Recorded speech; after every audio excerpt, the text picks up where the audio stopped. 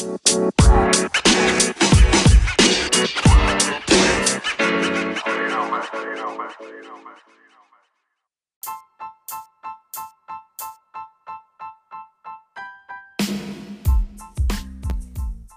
guys, welcome back to my podcast where I talk about what I am learning in my integrated math 2 honors class. This week we have learned about dilations, on how to identify and perform dilations.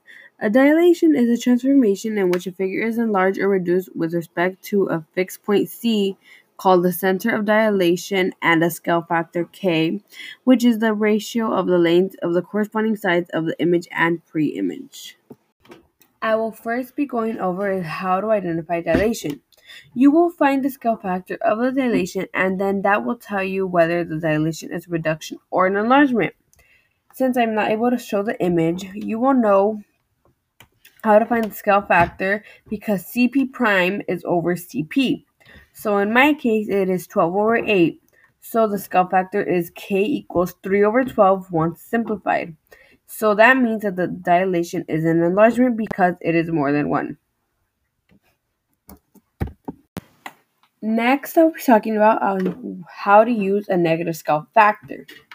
So in this example, you will graph FGH with vertices F and -4 and -2.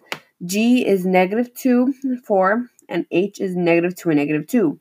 And its image after dilation is with a scale factor of -1 over 2. So your solution will be, you'll use the coordinate rule for the dilation with K equals -1 over 2 to find the coordinates of the vertices of the image, and then you'll graph the image.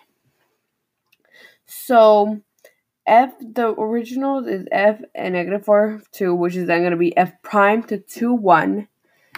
G, -2, 4, is going to turn to G prime, 1, -2. H, -2, -2, is going to turn to H prime, 1, 1.